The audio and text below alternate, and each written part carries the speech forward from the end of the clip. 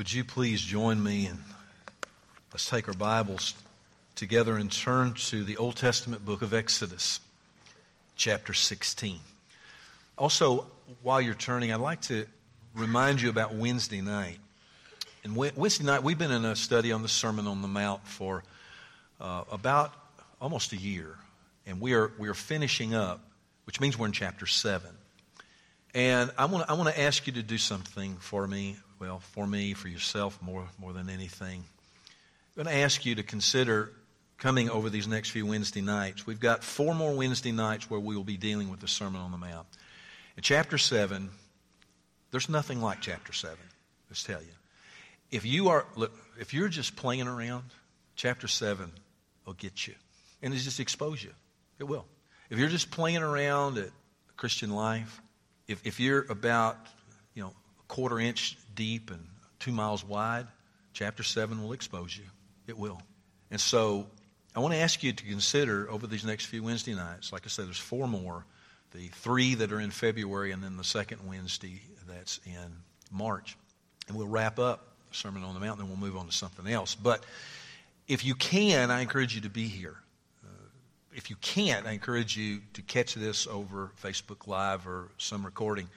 Because again, chapter 7, it will dig deep in your life. And, that's the portion where you run into where Jesus says, there will be many that will come to him on that day. And didn't I do this? Didn't I do that? And I do this in your name. Didn't I do that? And he says the most horrifying words, I think, in all the Bible, perhaps. Depart from me, I never knew you. I was at church, I was doing this, I was doing that. What would cause Jesus to say to people who have done all these, they've done ministry. They did ministry. What would cause Jesus to say, depart from me, I never even knew you? Friend, I tell you what, I don't know of any more sobering verses in all the Bible. And so we're going to get to those in the next few Wednesday nights. But we're in chapter 7. Just invite you to come. If you really want to do, allow the Spirit of God to do real, serious diagnostic work on you, then please be here. Exodus chapter 16. I want to begin reading at verse 1, read through the end of verse 15. They set out from Elim, and all the congregation of the people of Israel came to the wilderness of Sin, which is between Elim and Sinai, on the 15th day of the 2nd month, after they had departed from the land of Egypt. And the whole congregation of the people of Israel grumbled against Moses and Aaron in the wilderness. And the people of Israel said to them, would that we had died by the hand of the Lord in the land of Egypt, when we sat by the meat pots and ate bread to the full. For you have brought us out into this wilderness to kill this whole assembly with hunger. Then the Lord said to Moses, behold, I'm about to rain bread from heaven for you. And the people shall go out and gather a day's portion every day, that I may test them, whether they will walk in my law or not. On the 6th day, when they prepare what they bring in, it will be twice as much as they gather daily. So Moses and Aaron said to all the people of Israel, at evening you shall know that it was the Lord who brought you out of the land of Egypt. And in the morning you shall see the glory of the Lord, because he has heard your grumbling against the Lord. For what are we that you grumble against us? And Moses said, when the Lord gives you in the evening meat to eat, and in the morning bread to the full, because the Lord has heard your grumbling, that you grumble against him, what are we? Your grumbling is not against us, but against the Lord. Then Moses said to Aaron, say to the whole congregation of the people of Israel, come near before the Lord, for he has heard your grumbling. And as soon as Aaron spoke to the whole congregation of the people of Israel, they looked toward the wilderness, and behold, the glory of the Lord appeared in the cloud. And the Lord said to Moses, I have heard the grumbling of the people of Israel. Say to them, at twilight you shall eat bread, and in the morning you shall be filled with bread. Then you shall know that I am the Lord your God. In the evening quail came up and covered the camp, and in the morning dew lay up around the camp. And when the dew had gone, there was on the face of the wilderness a fine flake-like thing, fine as frost on the ground. When the people of Israel saw it, they said to one another, what is it? For they did not know what it was. And Moses said to them, it is the bread that the Lord has given you to eat. This is God's word. Let's pray. Our Father, just a few minutes ago we read from Psalm 95, and you invited your people to come worship and bow down. But also, you said to us that today, as we hear your voice, do not harden your hearts. Even as we read this text, you are speaking. As your servant, I shall seek to expound upon these verses. You will speak. May we hear. But not only hear, may we take heed. And certainly, may we not harden our heart. Holy Spirit, work powerfully and mightily in us, that we will not blow this off, that we will hear the word of the Lord and we will obey. And may we do it for the sake of the word, Jesus Christ. Amen.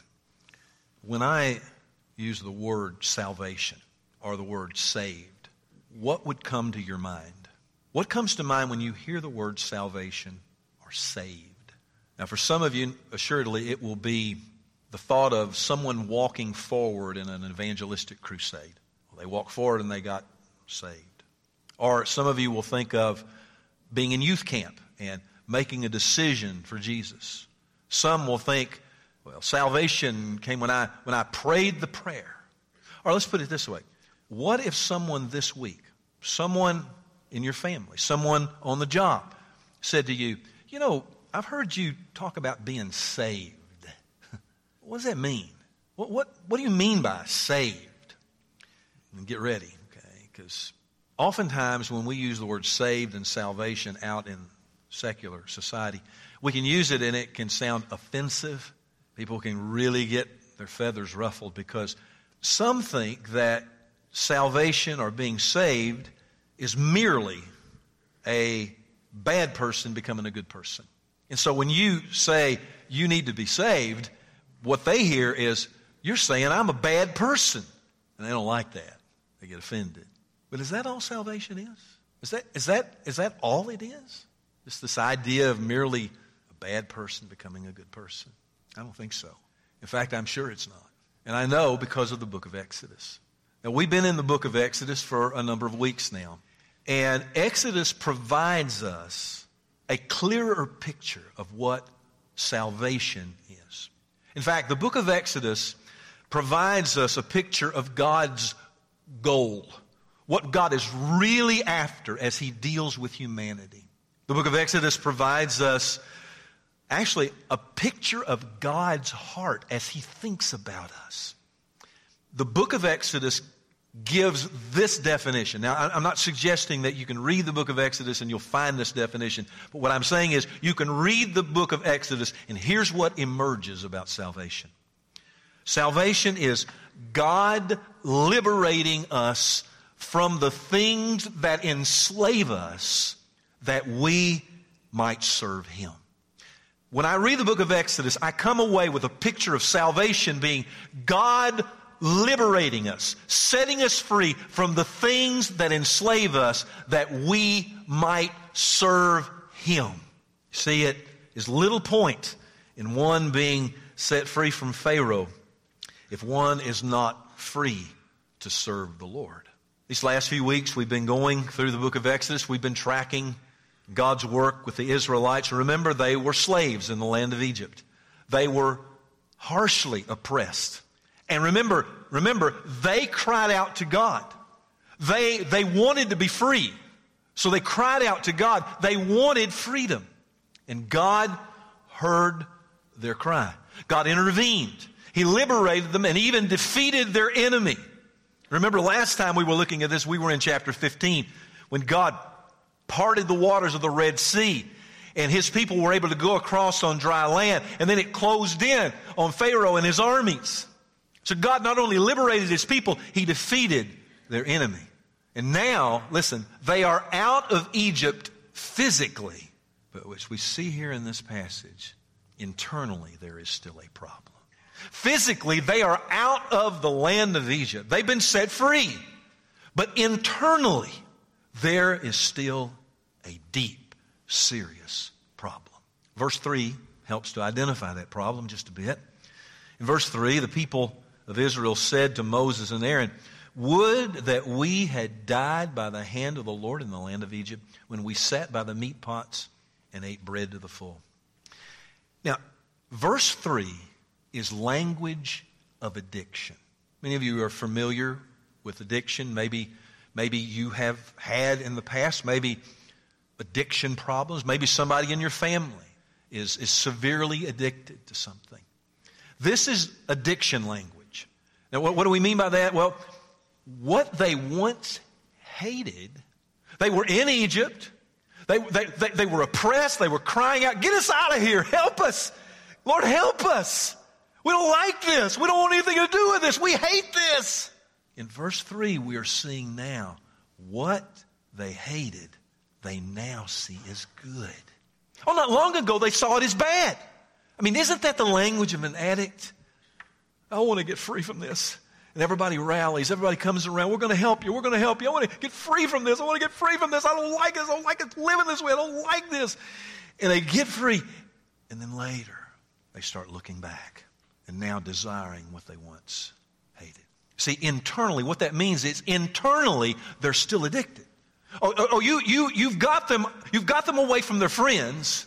You've got them away from all the folks that are bad to hang out with. Maybe you even have them in a treatment center. Physically, their situation has changed, but internally, they are still addicted. See, you can get people out of slavery, but it's a different matter getting the slavery out of people. The Israelites are legally free. God, by His gracious hand, has set them free, brought them out of Egypt, rescued them, but they have not yet learned how to work out their salvation. That phrase sound familiar? Paul writing to the Philippians, work out your own salvation. You've been saved. God has graciously rescued you. He has saved you. Now, work that out.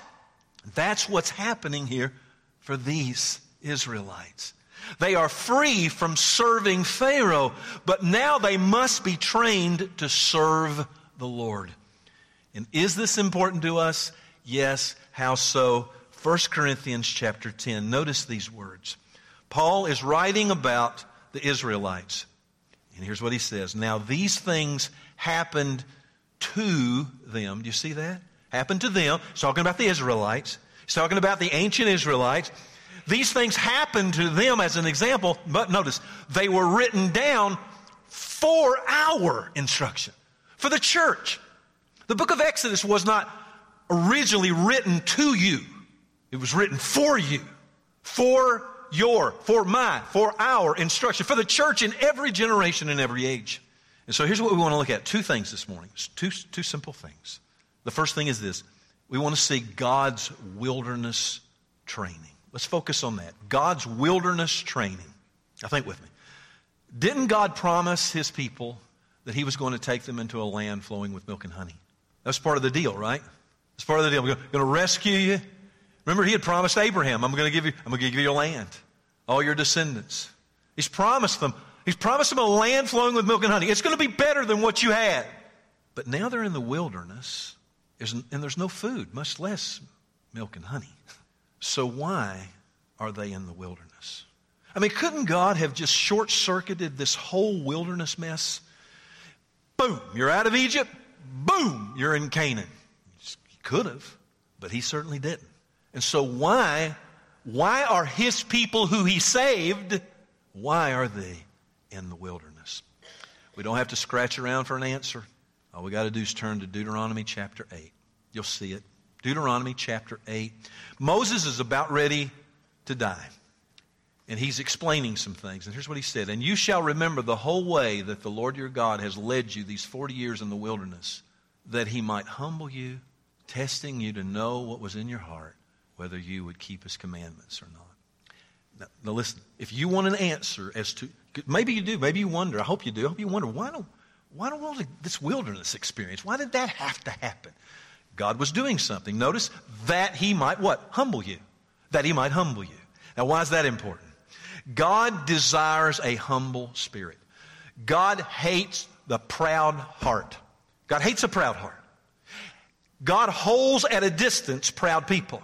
But He gives an abundance of grace to humble people. And so God wants humble people. He desires a humble spirit in men and women. You, my teenage friends, God desires humility. Get a good education. Do that. Learn as much as you can. But there's nothing quite as valuable as a humble spirit. God wanted to humble his people. But secondly, what does it say? Testing you to know what was in your heart. Now, what does that mean? Well, it's a word that means also to train. To train. God is bringing his people in the wilderness to train them to know what was in their own heart. My goodness, I mean, how many of you are 100% sure you know what's in your heart? No, we don't know. We don't always know, right? I mean, we think we do. We think we do. But the Israelites must have thought, hey, we got it together. We know what we're doing here. We've been saved. We're ready to go. But God says, I need to train you so that you'll know what's in your heart. See, a car manufacturer will test the critical parts of a car to the point that they fail. And they're not trying to destroy the parts. They're just trying to determine where they are weak so that they might be made strong. And that's what God is doing with his people. God doesn't want to break us. He wants to test us, train us to find out that we'll see our weaknesses. Where am I weak? See, that we might be made strong.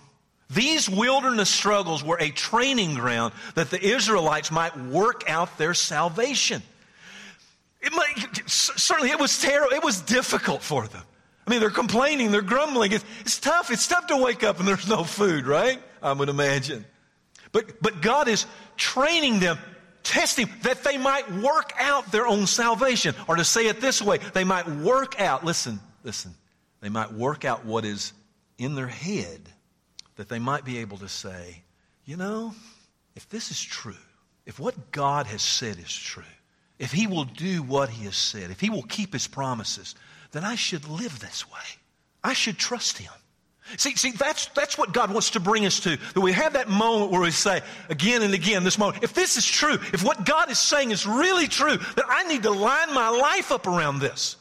In other words, this needs to become the functional reality in my life.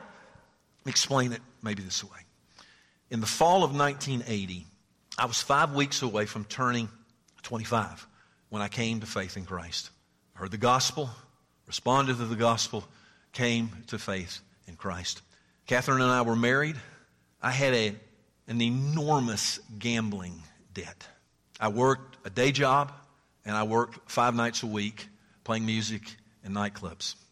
I knew that when I had this encounter with Christ, immediately a struggle began.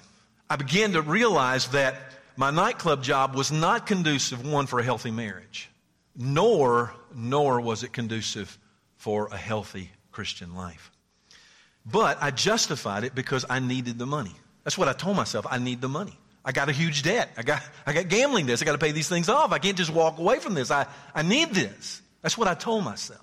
I began to ask people around me. I began to ask my pastor. I began to ask other people, and they gave me various answers. I said, what should I do? What should I do? And some would say, well, you need to quit. And others said, well, no, you don't need to quit right now. It's this mixed bag of things. And they were actually at a disadvantage. See, where they were trying to help me, they could not possibly know what was really in my heart. I struggled. See, while I could say, if you would have asked me at that time, are you trusting Jesus? I would have said, absolutely I am. I'm trusting Jesus. There was stuff I knew in my head. I knew all the right answers. You know, yes, Jesus died for my sins. He rose on the third day. I knew biblical doctrine. I knew these things. I had this stuff in my head. But here was the problem. My relationship with God through Christ had not gone deep enough into my heart yet. I had the right answers. I had all the head stuff.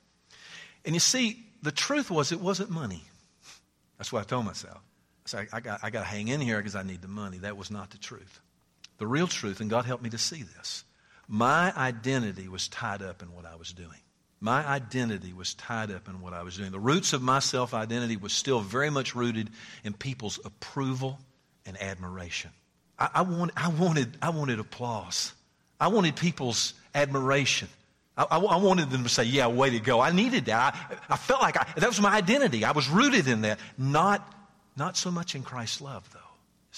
And by the way, this explains why there are many professing Christians who can be racist and greedy materialists. because they have a shallow Christian identity. You ever wondered that? You ever wondered why, someone can profess Christ but yet they are a racist at heart? You ever wondered why people can say, I love Jesus, but you go, man, you sure seem like a greedy materialist. It's because a Christian identity has not gone deep enough. People could have counseled me, and they did. People could have counseled me to quit. They could have said, you need to quit. And I could have quit. I would have been out of the nightclubs. Physically, I would have been out. I would have been home with my wife. But internally, I would still remain enslaved to unhealthy passions and desires. Do you see that? See, I could have been out, but there were still internal problems. I was needing to learn about my new identity in Christ and live that out. I remember, I can take you to the spot. Waterson Expressway, coming from New Albany, driving home, the thought came to my mind, would Jesus be sitting on the stool playing the guitar, singing what you're singing? Would Jesus be doing what you're doing? And I got home and I walked into the kitchen and I told Catherine, I said, look, if this is true, if this Christianity stuff's true, if it's true, we're going to have to live accordingly. We're going to have to get real. We have to line up. And I say this, that's what we did, and we're still in training. Both of us still very much in training. Still going through the struggles and still sometimes misplacing our identity where it should be. See, how does all this apply, you might say? Well, here's my point. Once a sinner has turned to Christ, to salvation, what happens next? What the Bible calls sanctification.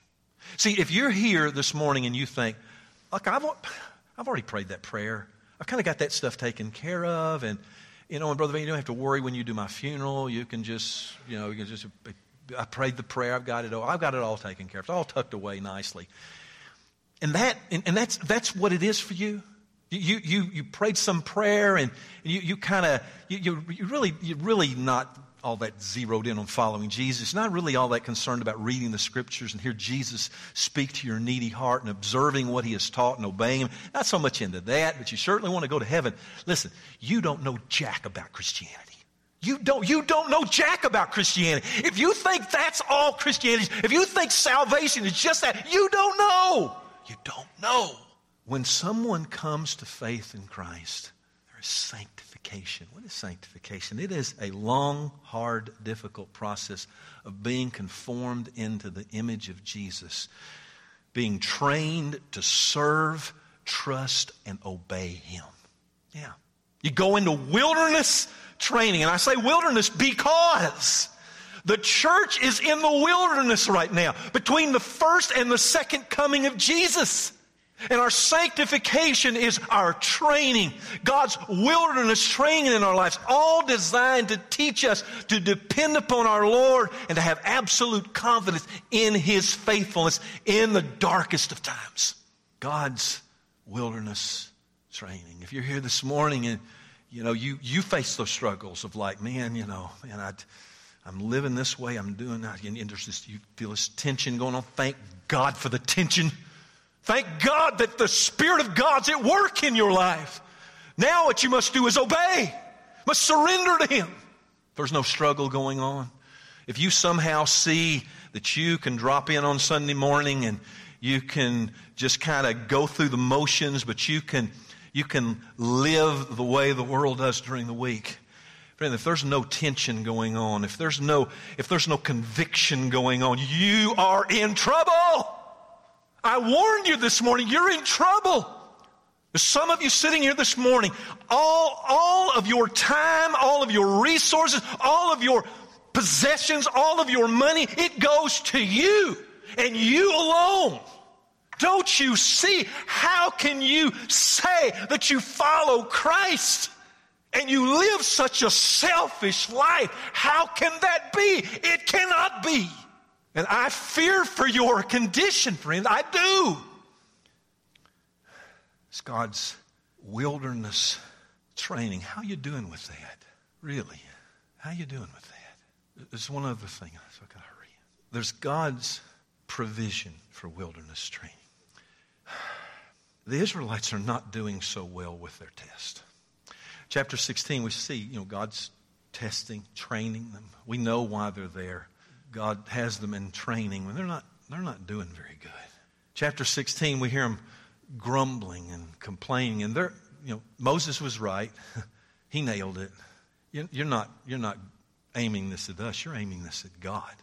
On the very bottom floor of all your grumbling and complaining, it's you're grumbling at the Lord.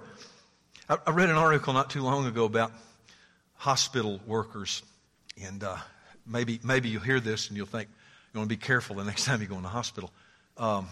They did some research and found that when we complain and grumble at the nurse or the hospital staff, we start barking out orders, and we're not thankful. We're just really, really nasty. Here's what they found out, that grumbling and complaining negatively impacts their ability to perform. Now, that shouldn't come as any surprise. I mean, would you want anybody just biting on you all the time? You probably affect how you perform, right? Well, that's what they've shown. They've shown that for nurses and hospital staff, that the heightened level of grumbling causes them not to be able to perform up to task. I want to remember that next time in the hospital. Oh, I forgot your shot. I'm sorry. But here's why I bring this up. I want you to look at something here. For the hospital staff, grumbling negatively impacts them. Just find it difficult to perform, but not with God. Oh no, not with God. Instead of grumbling negatively impacting his ability to perform, he responds with sweet provision. Look at verse 12. He's repeated this a few times, but look at verse 12. I've heard the grumbling of the people. A few verses before that, he tells Moses and Aaron, tell the people, come on out here. I've heard the grumbling. Don't you know? They were, what? Oh my goodness, I didn't know he heard me. And they're like, oh no, what's going to happen? Here's what's going to happen. Verse 12. I've heard the grumbling of the people. Say to them, at twilight you shall eat bread, and in the morning you'll be filled with bread. I wish I had more time to just camp out on this for a moment, but do you see God's patience and long-suffering with his people? Do you see that? God has opened up the floodgates of grace and poured it out upon these undeserving people like them and you and me. And he has rescued them by his grace. He's brought them out. And at the first sign of hardship, they grumble and complain against him. Now, what you and I might have done is said, okay, all right, not God. Friends, I want you to pause for just a moment. You have to say this out loud, but I tell you what, we ought to thank God every day for his patience and long suffering with complaining, grumbling saints such as ourselves. These verses are absolutely fascinating. If you're here this morning and you've struggled, you've fallen, you might be sitting here right now, and what I've said previously, you might be going, oh no, oh no, oh no. God is patient. God wants to help you. He doesn't want to break you. He wants to help you. He wants to train you to love him, put him first. He wants you to have good. He wants good for you. He does. Let's look quickly at God's provision. Manna, this bread from heaven, it's like a wafer made with honey. For a time in the morning it would lay on the ground. And here's what they were supposed to do. God is telling them, you actively get up every morning and go after it. Now, God could have easily said, we're going to just short circuit that whole thing. You get hungry, I'm just going to, boom, it's just going to be in your belly. He could have done that, I guess. So, but that's not what he did, right? No, you get up in the morning, it's going to be out there for a while. You got to actively go after it.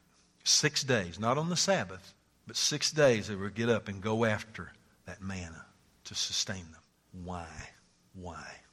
Why did God do it this way? I want to know, don't you? I want to know. What? This sounds kind of weird. It's like stuff falling down, lands, the dew goes away, and there's these manna, little wafers, and we all got to get a little basket like on Easter and run out, pick it up, What? Why is this happening?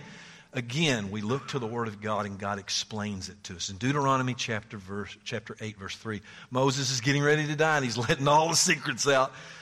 And he humbled you and let you hunger and fed you with manna. Notice this, that he might make you know that man does not live by bread alone, but man lives by every word that comes from the mouth of the Lord. See, as the day wore on and the sun grew hot, the manna would melt and it was gone. So what is Moses saying? Listen, he is saying this. To truly live. To truly live. Not just this meager, average, secular life that so many are living. No, to truly live. To be sustained in the wilderness. They would need nothing less than the Word of God. See, they would think, I got to have bread. I got to have bread. I got to have bread. And God said, let me tell you what you really need. If you're going to make it, if you're going to make it, if you're going to endure, if you're going to persevere, nothing less than the Word of God. This manna represents God's Word, God speaking in the sense that this will be theirs and our daily sustenance that we must actively go after. You say, wait a minute, they didn't have a Bible. No, they didn't. They didn't have a full Bible. No.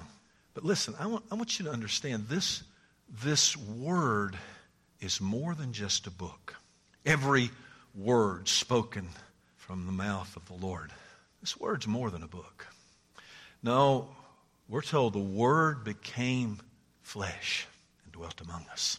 Jesus, the second person of the Trinity, is sent from heaven to come down to this broken earth.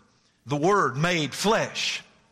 And then we're told, and now this makes so much sense in John chapter 6. Look, our fathers ate the manna in the wilderness, as it is written. He gave them bread from heaven to eat. Look, now listen. Jesus then said to them, truly, truly, I say to you, it was not Moses who gave you the bread from heaven, but my Father gives you the true bread from heaven. For the bread of God is He who comes down from heaven and gives life to the world. Oh, yeah, there's stuff that we think, I've got to have this to live. I've got to have this to live. I've got to have this to live.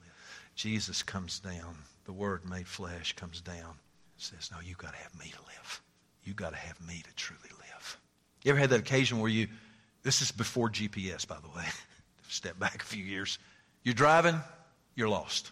And you pull over in this little gas station. You say, hey, I am lost. And they say, well, where are you trying to get there, buddy? And you say, well, I'm trying to get to so-and-so. And they break out in this big smile. They start going, you don't have any idea how lost you are.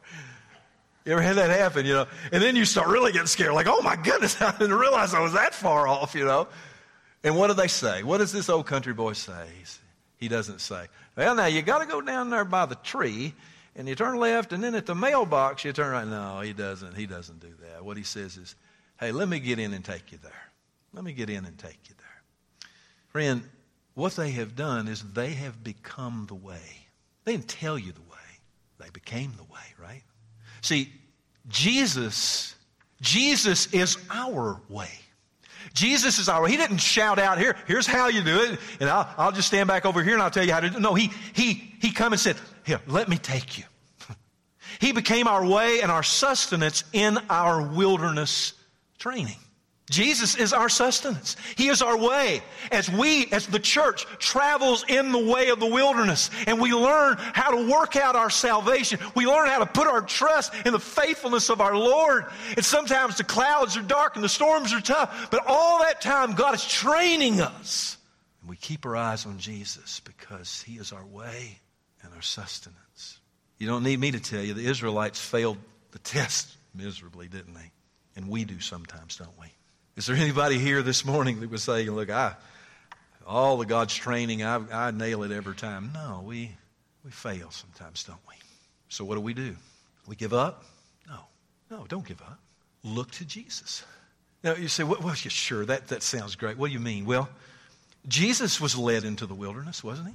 Remember, the Spirit led Him into the wilderness? After He had this great experience, He's being baptized, and the Father speaks from heaven and says, this is my beloved Son, in whom I am well pleased.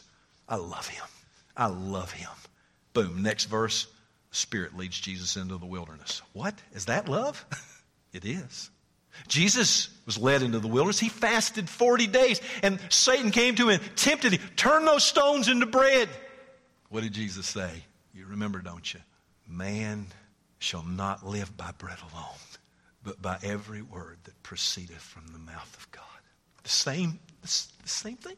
The same thing we've been looking at. Notice how it just all connects together through the Old Testament. All that's happening in chapter 16 is pointing you and I to Jesus, the true bread from heaven. Which is to say this, Jesus passed the test perfectly. He passed the test perfectly, which means that Jesus understands the wilderness challenges that we face. He really does. He understands. He's been there. Jesus understands temptation, and that's why he says to you and me, you don't really realize how lost you are. Let me take you. I'll be your way. I'll be your sustenance. I'll be your bread from heaven, given by the Father to you to give you life. You think you need this. You think you need that. Not really. You need me. That's what Jesus is saying.